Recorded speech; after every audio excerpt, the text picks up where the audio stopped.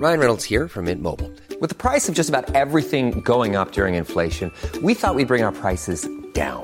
So to help us, we brought in a reverse auctioneer, which is apparently a thing. Mint Mobile Unlimited Premium Wireless. How to get 30, 30, bit to get 30, bit to get 20, 20, 20, bit to get 20, 20, bit to get 15, 15, 15, 15, just $15 a month? Sold! Give it a try at mintmobile.com/switch. $45 up front for 3 months plus taxes and fees. Promo rate for new customers for limited time. Unlimited more than 40 gigabytes per month. Slows full terms at mintmobile.com.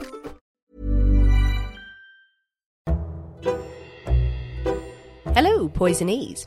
This episode is landing during our mini break before starting season 3 of The Poisoner's Cabinet. This is when Nick and Sinead are spending their time planning lots of new content for the new season, and also, somewhat unexpectedly, are also recovering from a mild bout of COVID. We're fine, don't worry. As we often do during our seasonal breaks, we're bringing you another one of our exclusive Patreon episodes for free to keep your ears happy and to give you a taste of what we do over on our subscriber channel. The episode you're about to hear was originally recorded in January 2022, when Sinead was suffering through dry January and Nick was full of cider, and it contains a selection of smaller stories which we've called the Compendium of Stupidity for reasons that will soon become clear. For those of you who don't know, Patreon is a subscriber channel where you can support our podcast for $5 a month, and for that you get an extra episode every single week as well as other fun content. On Patreon, we cover stories featuring poison and all manner of mayhem, including modern cases, cults, and some quite gruesome not safe for work stories. This is where you'll find our take on cases including Rasputin, Ed Gein, Jonestown, and the 1904 Olympics. Trust me, look it up. As well as extra special episodes with extra special guests.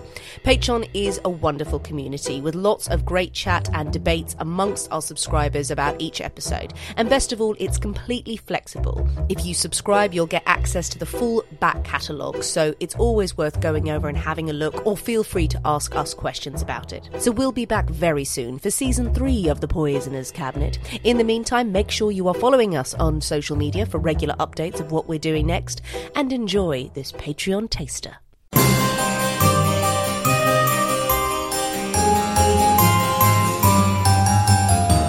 Hello, Poison Patreons. Welcome to another episode of Deadly Nightcaps with me, Sinead. And me, Nick. Bringing you more tales of poisoning and murder cases, old and new, all washed down with drinks that make your woods haunted. Thanks to all of our lovely, delicious new Patreon subscribers. We hope you're having a lovely week. Yes, indeed. Hope everyone is having a delightful time out there.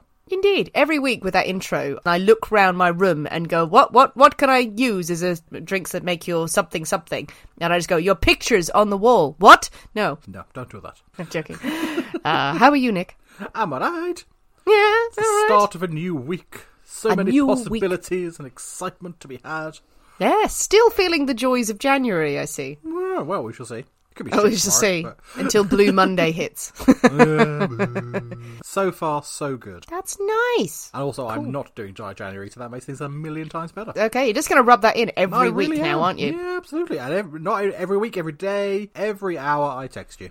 Just every so often you come over and twist the knife another quarter inch. Yep. Well, speaking of which, what are you drinking, Nick? I'm having a gin and tonic. What? Do they mix? They apparently, I've heard it tell, I'm trying something new. I put some tonic in my gin. Oh, is it delicious? What gin are you having? I have, this is just a Tanqueray, this one. Oh, just a Tanqueray. Just a Tanqueray. Wonderful gin. I perused the selection of gin and I thought, no, I'm going to keep it classic, keep it simple. Don't want anything too fancy. Well, I am enjoying a Negroni. Are you? Now, I am. Are you enjoying it? I actually am. Have a Negroni. I have a Negroni. So this is a non-alcoholic cocktail. This is by Seedlip, I think, actually. I think it's really, really small print on the bottle. But it's a tiny, tiny bottle, and it's called Negroni. And it gives you all the flavours and the spice and the aromatics, but unfortunately no booze with it. Yes, no, that's the best. But the best part of Negroni is just how wasted you get. Yes, and jolly you get with it. I get... No, so if I had a Negroni and I did not have those side effects, I would be bitterly, bitterly disappointed. As bitter as the Negroni itself. Yeah, more so, I feel. Because that's what I go to a Negroni for. Jollity and silliness. You don't go for taste or anything. No, absolutely not. Screw it. No. I'm surprised you don't just drink White Lightning or something, Nick, with that kind of logic. I just want to not feel feelings. Harsh. I don't know, the way you're saying it, it's like, I just want to get wasted, and it's fine. No, the Negronis in particular have some bizarre effect on me. They do. That other alcohol doesn't. Just like a gin and tonic, yeah, it's very pleasant, but I don't get drunk. But Negronis send me insane. They do, in a good way. In a good way, yeah, not an absinthe way, but a good way.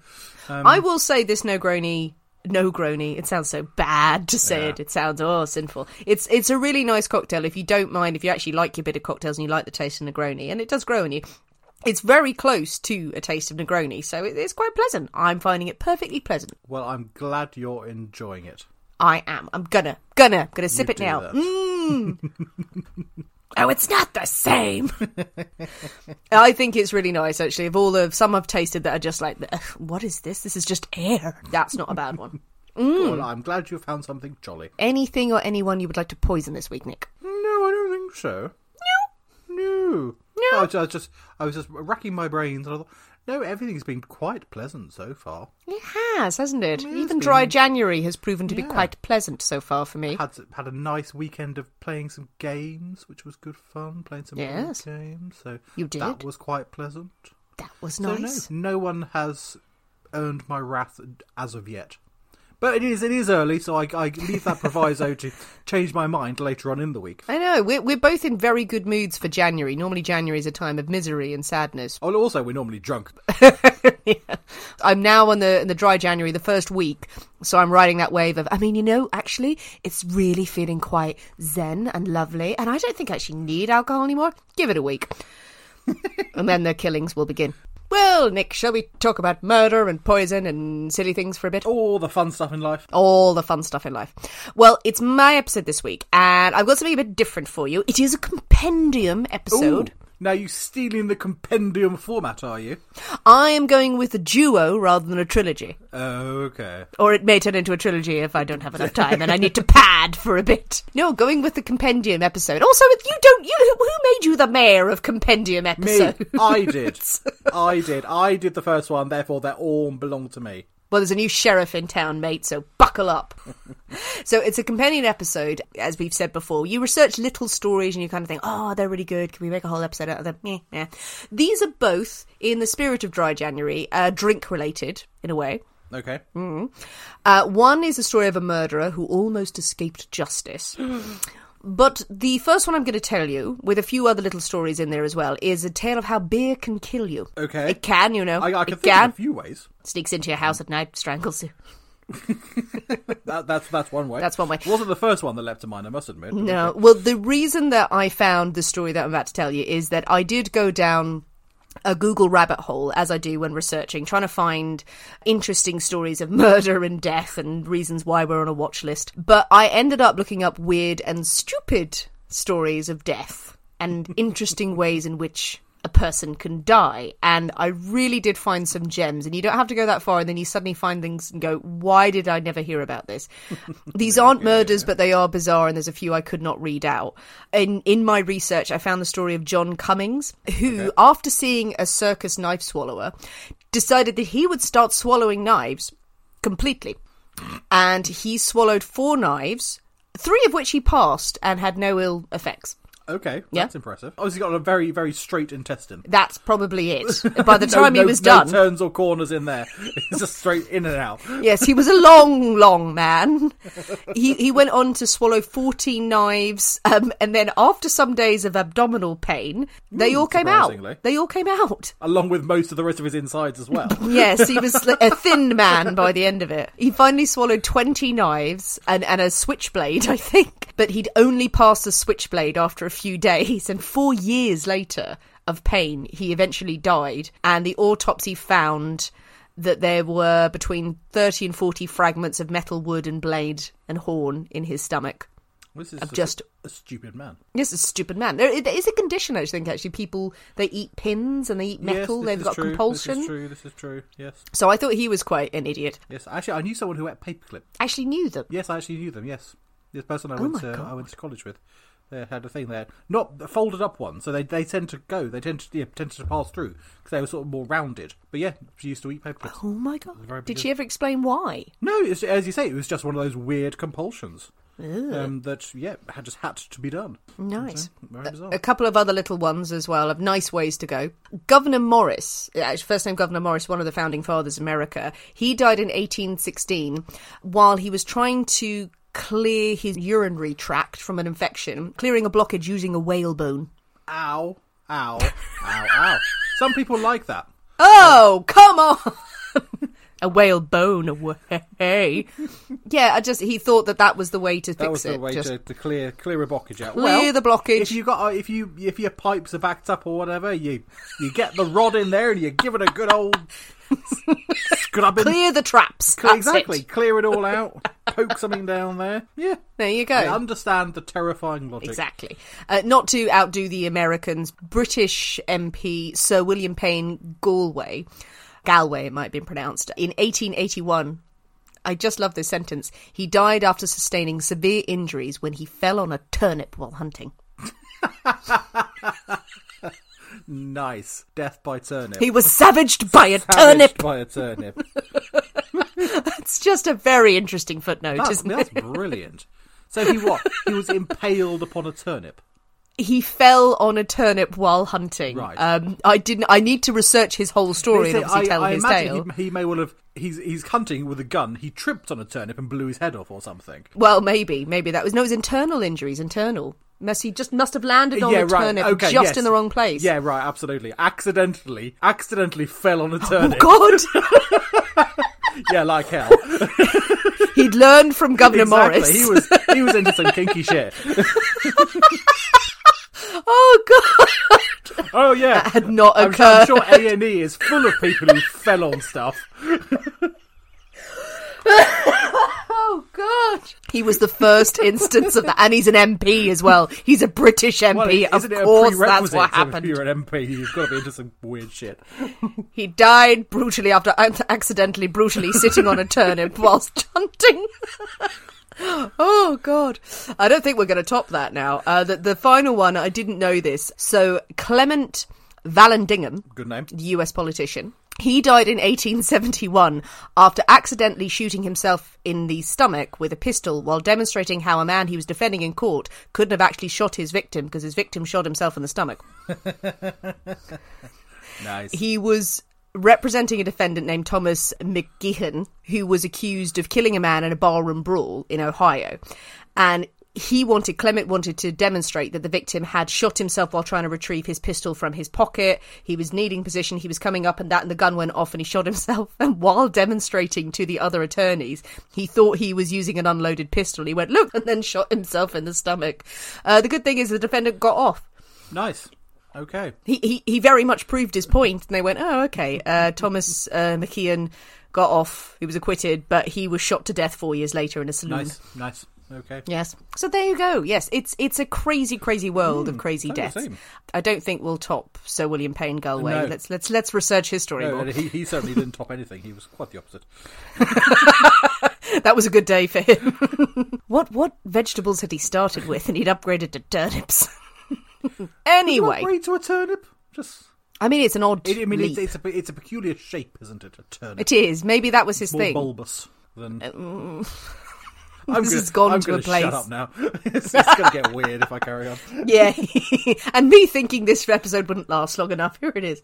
On to our other story, and it's a serious yet slightly amusing story of bizarre deaths. You all know that I'm off the drink this month, and it's a good thing because sometimes the drink can kill you. And in 1814 in London, it literally did. In 1814, the Mew Brewery was one of the largest in London. I know this story. You know this story?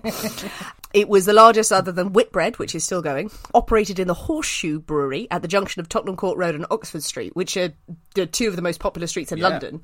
At the time, they were busy, but it's also, at the time, right in front of St Giles Rookery, which is a perpetually decaying slum. Jolly. Seemingly always on the verge of social and economic collapse, it was said, and was the inspiration for Gin Lane by Hogarth. I mean, most of London is like that, to be honest. Yes, this one was particularly shitty, though. particularly ginny. Now, the Muir Brewery only brewed porter, which, as we know, is a sort of stout, and they were known, the Mew family of brewers, for their incredibly large brewing vats. The owners and the family had been constructing the biggest vats in the universe for years, 20,000 barrels worth brewing at any one time.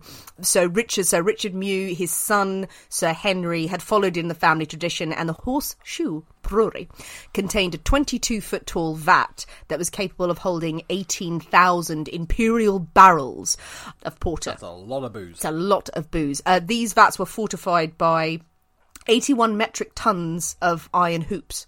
So you can imagine the hooper had a hell of a day when that order came in. So they have these giant vats. They have many vats of similar sizes, all containing the porter that has been brewing for several months as it matures. But around 4:30 in the afternoon on the 17th of October 1814, one of the storehouse clerks notices that one of the 700-pound iron bands around the 22-foot vat had slipped, which is not a good sign, but these things do happen. No. They happen. The vat that contains 3,500 imperial barrels of porter, 33 tons worth of it, it seems okay. It's not uncommon hoop slippage, so he makes a note to fix it. And just as the foreman was writing a letter to one of the owners going, "You really must look at your barrels and get them fixed," the hoop fell off completely and the vessel burst. Yes, 33 tons of liquid. The pressure of the burst caused a stopcock of a neighbouring vat to fly off. All the other barrels were shattered by the force, and around 320,000 gallons of porter was released. You're going to wonder what will happen when that happens. Some sort of tidal wave through the streets of London. Well, the rear wall of the brewery is completely destroyed. Yeah. That's how much booze there was. And a 15-foot tidal wave of porter swept into New Street, into the slum. This is probably both a welcoming and terrifying sight to people. Free beer! Free killer beer! They'd blob. Oh, it's got to be in his clutches. So 2 houses are destroyed immediately. 2 more were very badly damaged. But the problem is that the beer is literally tsunamiing through the slums, sweeping everything away in its path, and it has fatal consequences. Very sadly, a 4-year-old girl was having a tea party with her friend and her mother, and I know this is really sad, but also picture the genteel scene of china cups and finger sandwiches of "my tea, vicar," and then a tidal wave of beer sweeps through the house and knocks them all out the door. And the 4-year-old girl was one of the fatalities involved. Yeah. The second, it's sad but also funny, the second house that was hit, there was an Irish wake going on. Seems appropriate, surely.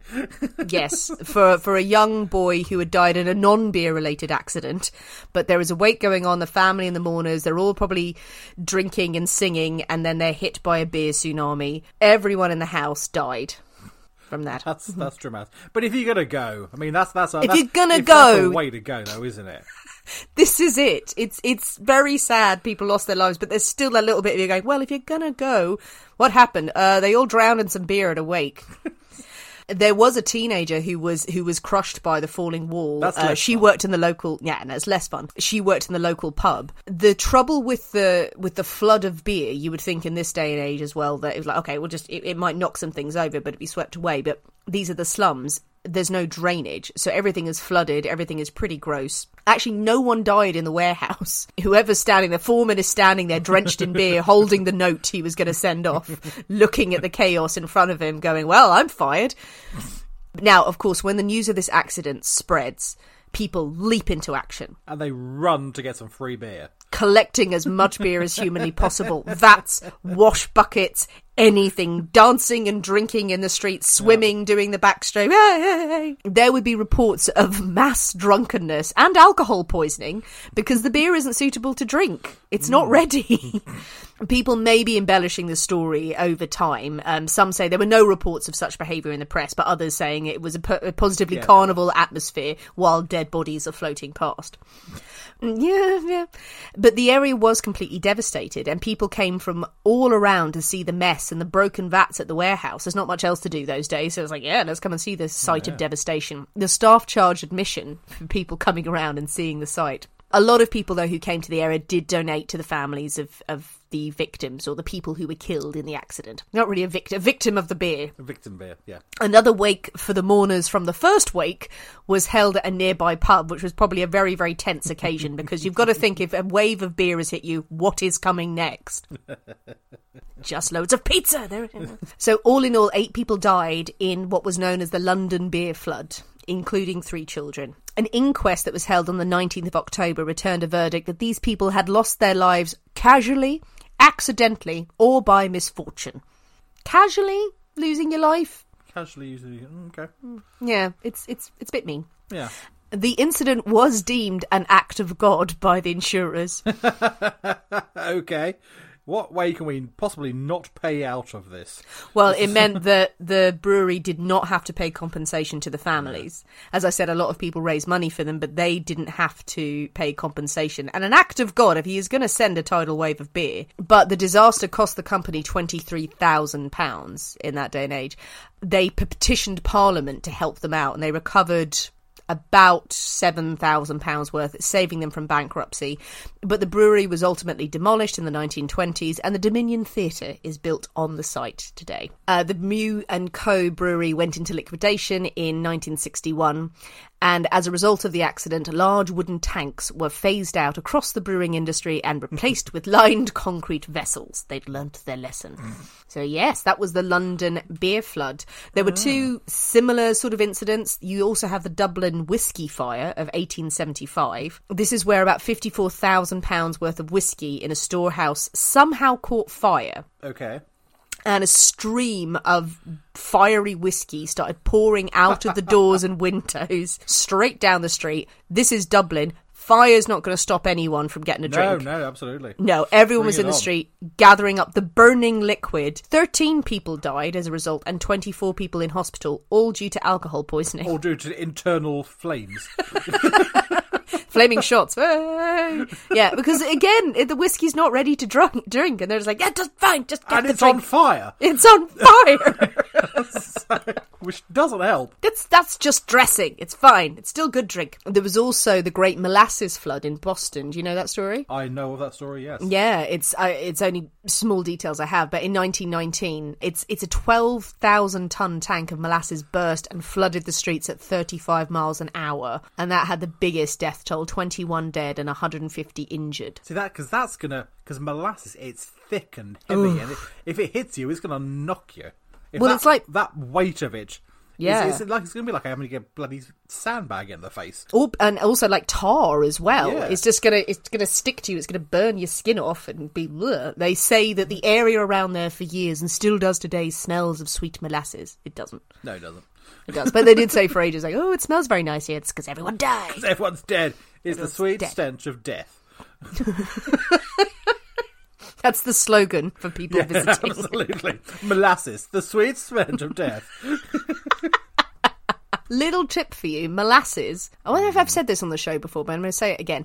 Apparently, molasses in milk, brilliant hangover cure. Or something you should have after, if you've been out for a whole night drinking and dancing. I learnt this from a guy who worked at the Appleton rum factory in Jamaica. And he swore by it. And he's like, we'd be out dancing in Montego about 4 a.m. You'd take a big spoonful of molasses in milk, set about 3 alarm clocks, because you will be out cold, but it replaces all of the natural vitamins and everything, gives you the best sleep ever, but you need to set loads of alarm clocks to wake yourself up, and then you're rocking the next day. And he was like, yeah, that's what I was doing last night, and now I'm here for my job. Like, hey.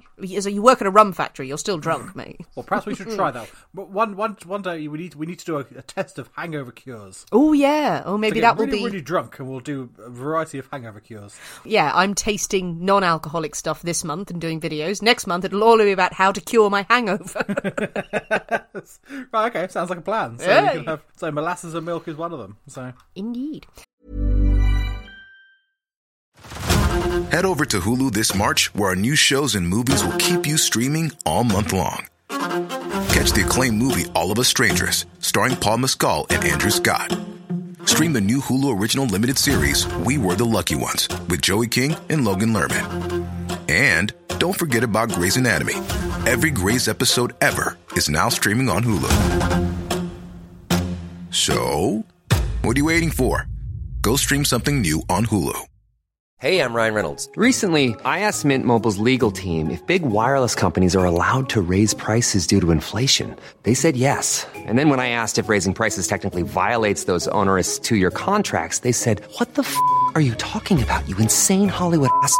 So to recap, we're cutting the price of Mint Unlimited from $30 a month to just $15 a month. Give it a try at mintmobile.com/switch. $45 up front for 3 months plus taxes and fees. Promo rate for new customers for limited time. Unlimited more than 40 gigabytes per month. Slows full terms at mintmobile.com.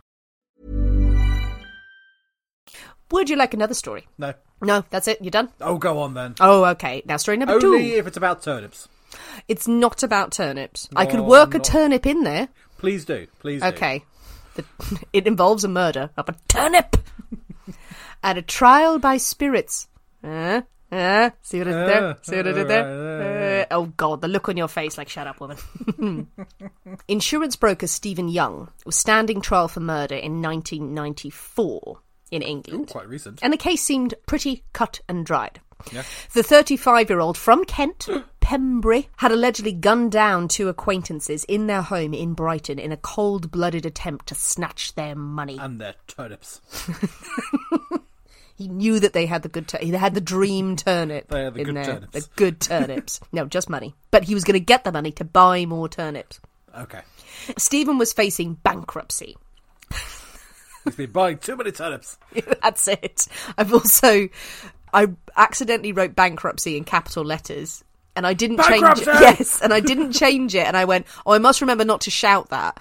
I just can't be bothered, and I got drunk. He was facing bankruptcy, so I didn't listen to my own advice. But there we go. This was fun. There's jolly, very jolly chap. It is. So he's facing bankruptcy, having apparently frittered away his cash on gambling and good times, and now has amassed mountains of debt in his business and personal life. So now he needs money badly. And it just so happened that he knew that car dealer Harry Fuller kept flipping great wads of cash in his house. Flipping great wads of Flipping cash. great wads of cash. I'm doing all the Blackadder references in this episode. I'm Okay, just sneaking them in there. So he thought, why not make an appointment to see him at home about a car? Because that's where all good car deals are made, in your house. Maybe it was about insurance claims. Maybe he had set up on some sort of false premise. Who knows? But either way, in February in 1993, Stephen came to Harry's home armed with a pistol. Stephen had been the treasurer of a local rifle club, but he'd also had access to plenty of unregistered weapons. So finding a gun wasn't an issue for him. So we've got to think he doesn't have the best intentions when turning up for his meeting with Harry. If you arrive at a business meeting with a gun, I think generally there's some bad feeling going on there. Or that you just know how to negotiate. That is that, yes. Fair a gun point. helps. A gun, yes. With all negotiations. Can't deny that, actually. Yes, no, fair point. I must remember that. When he entered Harry's home, it doesn't take long before he draws the gun and he shoots Harry dead. Shoots him in the head. See, this is not a good negotiation. No, he didn't even try. No. Harry wasn't alone. Stephen also discovered that Harry's wife, Nicole, was in the house and he shot her 4 times. Apparently, during this attack, she had crawled to the bedroom, I think it was, and she had managed to dial 999 during the attack, and her screams could be heard in the recording. It would be This later is not a played jolly in court. story. It's not a jolly story, but but stay with me. With the couple dead, Stephen thought it best to try and cover his crime, maybe make it look like a drug deal had gone wrong. Now, whether Harry and Nicole or Stephen were involved in drugs, I have no idea. I'm going to venture that they weren't, because Stephen decided the best way to make it look like a drug bust gone wrong was to scatter powdered sugar all over Harry's body and the flat. Okay, now that's quite jolly. Bags of sugar just flung about the place. Drug was bust he of doing the like century. a Christmas scene? It's like, oh, it's snowing! As you do with the sieve and the icing sugar. Maybe he got carried away and started just dusting all of the thing. I'm going to make it look lovely in here. He was doing snow angels. Like, oh shit, I gotta go. No one would ever know. Yeah, because there's no way that if you see a dusting of drugs, you don't test for them. You just assume that it's all drugs. Everything powdery is drugs. Bear that in mind. The next day, as the pair lay dead in their home, Stephen was off depositing £6,000 that he had stolen from their home in his bank account. But it didn't take the authorities long to track Stephen down. Apparently, a recording of his voice during another meeting with Harry was played on Crime Watch, and an anonymous tip-off led the police straight to him. Now, at first, he denied it all. He claimed that he had arrived at their house, yes, and merely found the poor victims' bodies, but he did see a mysterious face in the upstairs window who vanished. I think they lived in a flat. He also claimed later that, well, he had to stay quiet because the real murderer had threatened him, or he couldn't say anything. But it definitely wasn't him, so they should definitely let him go based on that evidence. Definitely. Well, he'd also been caught on CCTV, leaving the crime scene, so he's kind of screwed. And it was a horrible murder, a terrible, terrible tragedy, and he was found guilty at trial. And cheers erupted in the courtroom as justice was handed out. Sussex Police Detective Graham Hill said there was relief when the case was finished. Obviously, all people that were involved in the prosecution were pleased that the verdict was one of guilty because, as you can imagine, a huge amount of work goes into a case like this. So, case closed. No, it isn't. I was going to say, if it was, that's a terrible story. That was a terrible story. 1 month after the trial ended, and Stephen was already serving his sentence, the presiding judge ordered that a mistrial had to be recorded and that the whole process would have to be done again. This is thanks to some information that had arisen and had ended up on the front page of the News of the World. The headline read, "Murder Jury's Ouija Board Verdict." Okay. Subheading, "Booze, dirty jokes, and then the Ouija board." Sounds like a great evening. The youngest member of the jury, a 24-year-old man, had come forward to the authorities. Whether he had come forward or whether the information had slipped out, maybe to a member of the press, we don't know. What had emerged is that he revealed that the jury, when they had been sequestered in the Old Ship Hotel during the trial, the jury obviously have to stay in a hotel, don't talk to anyone, can only hang out with each other. 4 of them had gotten a bit merry one night. A few drinks were had and some conversation was exchanged, and then they decided, as they knocked back the spirits, why not ask the spirits about the case itself? Brilliant. I think I actually remember this. As the other jurors slept, the quartet made a Ouija board out of a piece of paper, and they got a hotel room wine glass while they were full, and they put a finger on top of the glass. And the juror described what happened. They asked the spirit to guide the glass over the letters of the alphabet or the words yes and no. One juror, a man named Ray, took charge, addressed the spirit, and within a matter of moments the glass was moving and the spirit revealed itself to be Harry Fuller. Oh, God. Ray asked, "Who killed you?" The glass spelt out, "Stephen Young done it." He said, "How?" The glass spelled, "Shot." I don't know whether they're thinking shots then, or kind of gunshot. Yeah. They asked what they should do. The glass spelled out, "Vote guilty tomorrow." You can probably sense that the spirit is getting annoyed at this point. Yeah. Vote guilty, for God's sake. Why are you asking? And Pretty also, specific. I mean, I think traditionally, these sorts of things are quite vague, and you have to sort of interpret the instructions given by the spirits and things. This is quite direct, quite to the point. Yeah, it's you would think it might spell out guilty. Yeah, but exactly. Vote guilty. Not vote guilty tomorrow. Specifically tomorrow. I know what date is happening. Vote guilty tomorrow. Don't waste my time. So yes, the group retired to their rooms and had agreed not to tell the others what they had done. But when news of their actions got out, it did throw the trial up in the air. Because following the newspaper revelations, the Court of Appeal quashed the double murder conviction of Stephen Young, and they ordered a retrial. The Lord Chief Justice, Lord Taylor, said he had heard arguments from both sides in the Court of Appeal, and the prosecution tried to argue that the court shouldn't elevate a drunken experiment to say that it had influenced proceedings. You can't just say that because they got drunk and did a Ouija board that this made their decision. Of course they based it on everything that was in court, but ultimately they didn't convince the judge, and a second trial was ordered. So Stephen Young was found guilty once again. Yeah, surprise. Yeah, 5-week hearing. It still took another 5 weeks, another load of public money that was spent. In December 1994, and he was sentenced, he was convicted.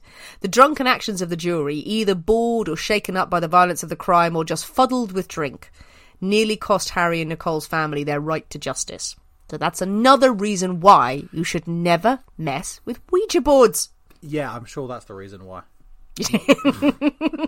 Well, that is the story of the Ouija board jury, and the London beer flood, and the turnip man. And the Turnip Man. The Turnip Man. I want to hear more about the Turnip Man, to be honest. I'll see if I can find some while we're talking. I mean, why would you do a Ouija boardy thing? That's just entirely stupid.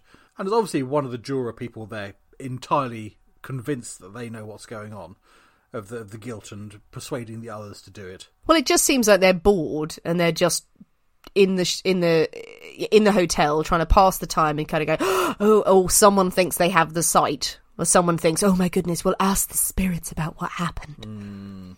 And it leads to the trial nearly being thrown out. Stupid thing to be doing. That's very very silly. I do think I remember that one. Yeah, from the 90s, because it was just so ludicrous. I think I remember it in the news and things. It's the sort of thing we would have read if we'd seen it. Yeah, absolutely. I mean, yeah, for people to do that is just entirely mad. I have found some information about Sir William Payne Galway. Okay. Let me see. I'm intrigued. I found this on the Victorian Commons website. This is live, people. He was out shooting in the parish of Bagby, and in crossing a turnip field, fell with his body onto a turnip, sustaining severe internal injuries. Although all that medical aid could do was done, he was 73 at the time, already in failing health. He did not recover from his encounter with the turnip. Buried at his local parish church 3 days later. Right. No one has made more mention of this turnip. No one avenged his death. I mean, yeah, he was out with his hunting buddies yeah, whatever. In a field, and he fell down, and he accidentally fell on a turnip. This is some sort of weird sort of Victorian cruising thing going on there. Obviously, the turnip field was the place where everyone hung out. It was the place to be. Bagby. We should find out if that was a cruising spot. Yeah. So let's look at the turnip fields of Bagby for cruising in the Victorian era. There is a picture of him. I think I might use it. He does look rather dashing in his hunting outfit with his hat and his pipe and his massive moustache. So there we go. Yes. The most intriguing story is the man who was killed, murdered by a turnip. I wonder if his family made a soup. What, out of him? Well, no, out of the turnip, but now actually after what we've said, I don't think they'd want to use that turnip. No, not really, no. No, I think no. No. I don't want that one. Not once it's been inserted about someone. Oh, God. Yeah. Just determined. Well, no, I mean, if he's fallen, and I'm assuming, I don't know, has it gone through his chest? Or maybe it just his heart as he fell? Or he fell and it went through his eye into his brain. Or maybe it landed on a kidney, or like the kidneys or the liver. He landed really badly. You went rude with that one. I did not go rude with that one. Entirely legitimate, sort of turn it through the head. How quickly you change your mind. Don't you try and crawl out of the gutter now, Nick Gordon. Well, what do you think, people? What do you think of our compendium of crazy deaths and weird circumstances? Do you know any more crazy murder stories or weird methods of murder that are out there, or any stories out there that are just quite bizarre rather than dark and depressing? Do you enjoy a turnip? Indeed. Do you enjoy a turnip? What other vegetables are responsible for people's deaths? They must be stopped, people. They are the greatest poison of them all. Oh, imagine falling on a carrot. Oh, that's going to go right through you. Oh, that is better. That's going to come out the other side. And then being swept away in a tidal wave of beer, covered in vegetables. Jesus Christ. Our food and drink is after us. Tell us what you think. Share more ideas of stories or recommendations for us. Tell all your friends about the Poisoner's Cabinet. And generally, just be careful out there when you're wandering through a turnip field. It's a dangerous place. And anywhere near a brewery, stay away from that until February. Thanks for listening, guys. We will see you on Friday for the main episode. We will see you next week for more Deadly Nightcaps. But in the meantime, keep drinking, keep talking about poison, and remember, your loved ones and vegetables are trying to kill you. Bye.